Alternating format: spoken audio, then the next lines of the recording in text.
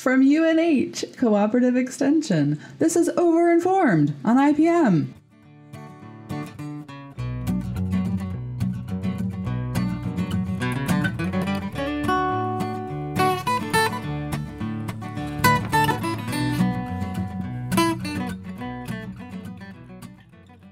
Unless you've been living under a rock, you have seen this week's bug.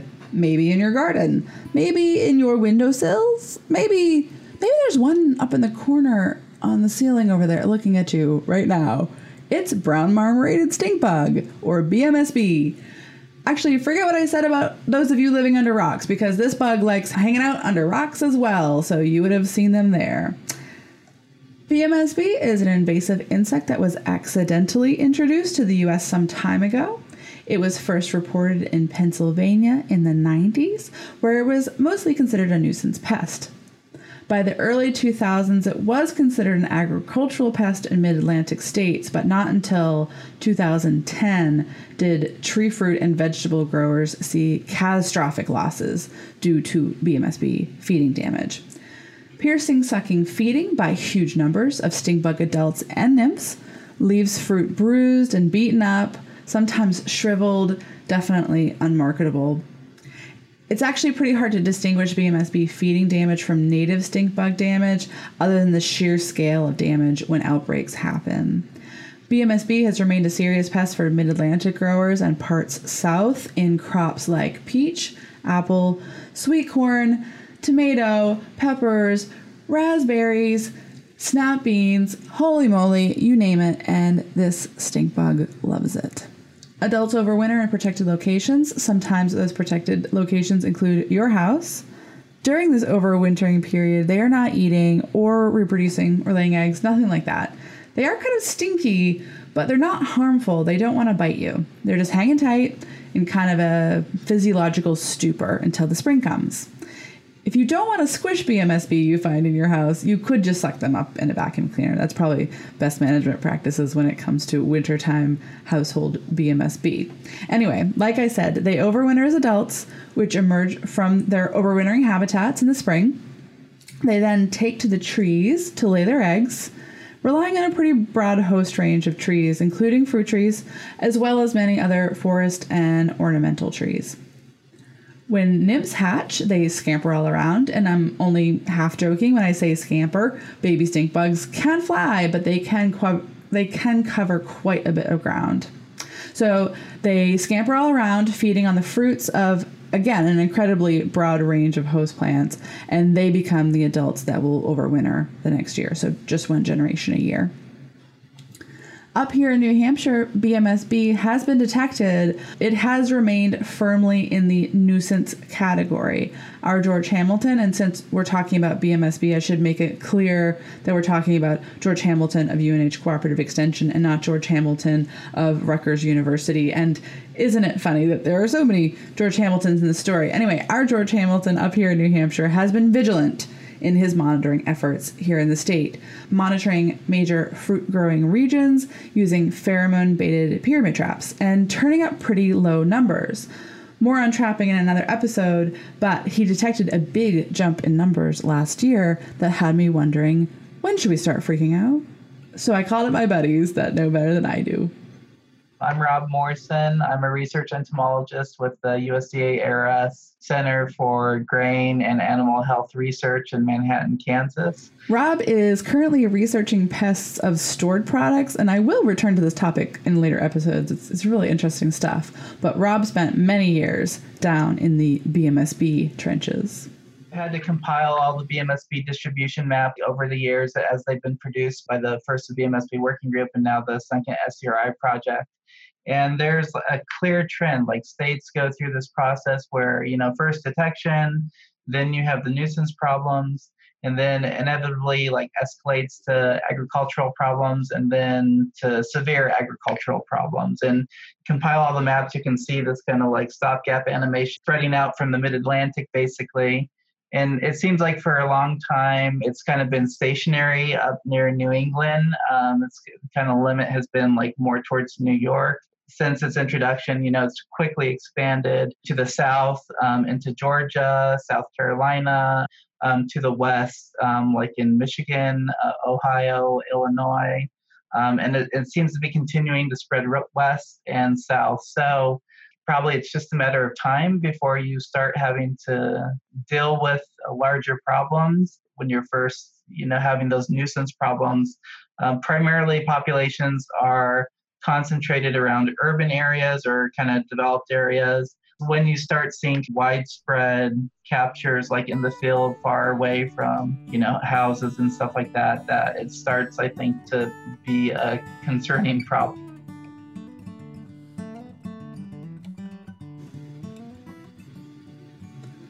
So our cold climate and rural living may have helped us up here in New Hampshire so far, but who knows what might happen next. We certainly do see more nuisance BMSB problems in the seacoast areas where the climate is both more mild and there are more people with warm buildings for stink bugs to hunker down in for the winter. I asked for more advice on how to know when you have agricultural problems with BMSB from folks who worked near the epicenter of the invasion. Hi, my name is Daniel Frank. I'm an extension entomology specialist at West Virginia University.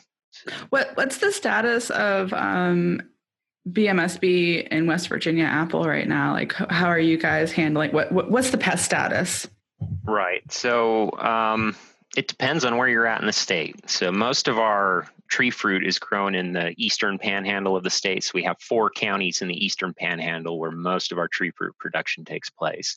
And in 3 of those counties, those are the ones that are going to be right there by Virginia, Maryland. They get hit hard with brown marmorated stink bug. Of course, it depends on the year. Some years are higher than others. There's another county that's just over the mountains, and they don't get hit as hard with brown marmorated stink bug. It's definitely a more sporadic pest. Most years, they really don't have major issues with it. Do you have any idea why there's such a difference in severity from region to region? That's one that I've been wondering about too. I don't know if it's just they're not able to get over that mountain range. I mean, that's the only thing I can really think of that's the big difference between those 2 areas. You have this mountain range that's dividing it. Why it's more severe, on the other side, I don't know. At what point should we freak out? At what point is this going to be like? What would be an indicator to you that you have a problem with BMSB? So just in my own personal orchard and some of my research orchards, I'm out there sampling, and I get a good idea of what the fruit looks like. And so if I'm starting to see a preponderance of stink bug damage, then that kind of lets me know that there's an issue. Last year was kind of a weird year for us. It was just so wet. We didn't have stink bug populations either until very late in the season. We're looking probably, mid to late September is when we really started to notice them in the orchards. And so like when I do my sampling, I'm looking at the fruit, but I'm also looking at the leaves and, branches and things like that. And if you're not seeing any stink bugs, I mean, if you're going out there and you're sampling these trees and you're not seeing any stink bugs, that's good. Low populations. When they really start becoming a problem, you'll notice them in the trees. I mean, they'll move around. You'll see them flying around, and then you'll start seeing the damage too.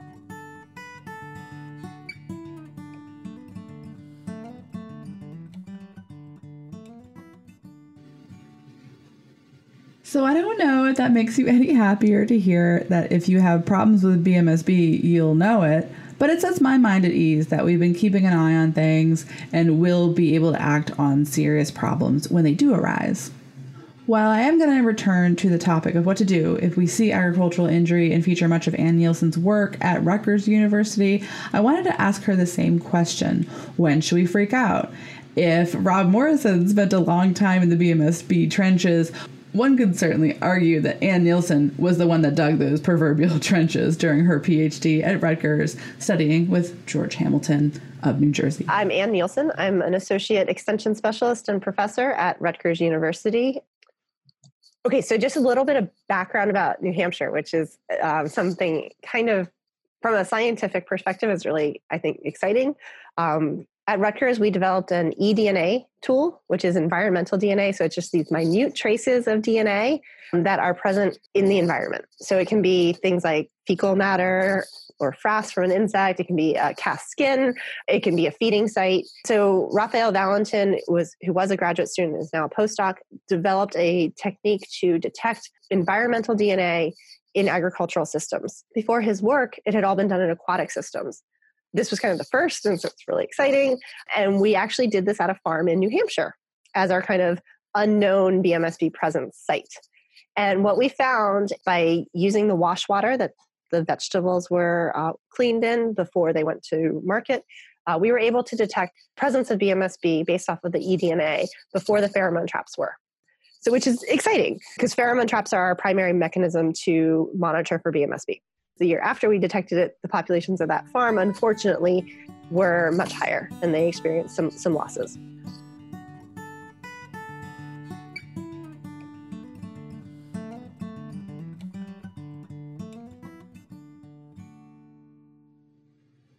Okay, so I hope I have you convinced that we're on the scene. We're keeping an eye on the status of BMSB in New Hampshire.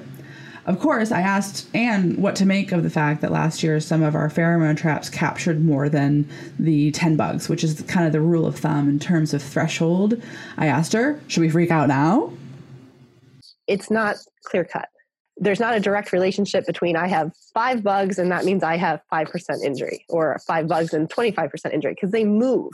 They're constantly moving throughout the orchard, throughout the farm, throughout the landscape. And so it's hard to do these direct correlations. But what I would say is if you're catching them in the traps, then you need to be aware of the potential for injury. You don't need a lot of bugs to cause injury. When we first started studying this back in 2005 or 2006, I know that the farmers that I was working with in New Jersey at that point did not know they had brown marmorated stink bug. I had seen a couple on their farm visually, but numbers were really low. I still documented 25% injury on their fruit at harvest.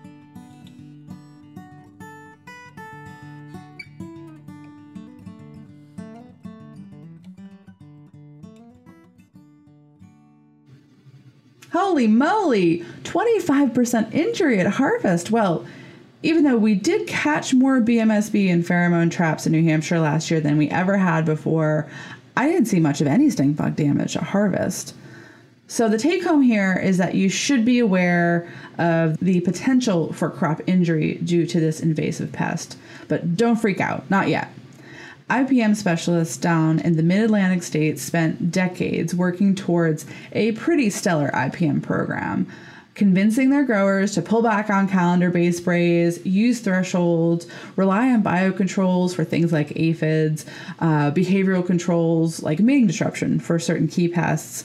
Those of us who witnessed the outbreak of BMSB saw that work kind of go down the drain as it required a return to heavy reliance on broad-spectrum insecticides throughout the summer season to protect their crops from BMSB. But don't be forlorn. We will return to this topic to discuss monitoring strategies, and Ann Nielsen will perform a little CPR on Mid-Atlantic tree fruit IPM. Thanks to Rob Morrison of USDA, Daniel Frank of West Virginia University, and Ann Nielsen of Rutgers University. And a very special thanks to Brentwood's favorite son, Jason Lightbound, who wrote and performed our theme music.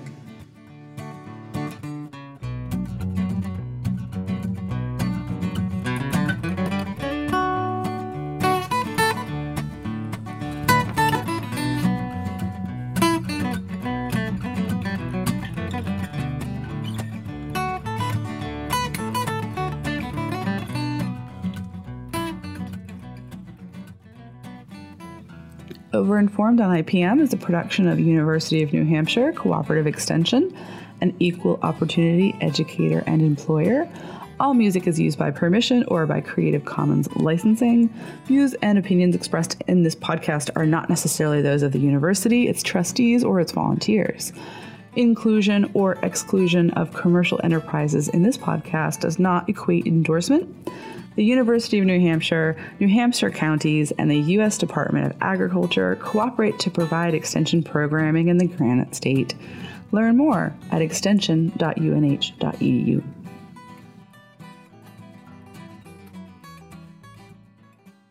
We're not recording video, right? No, it's just going to be audio.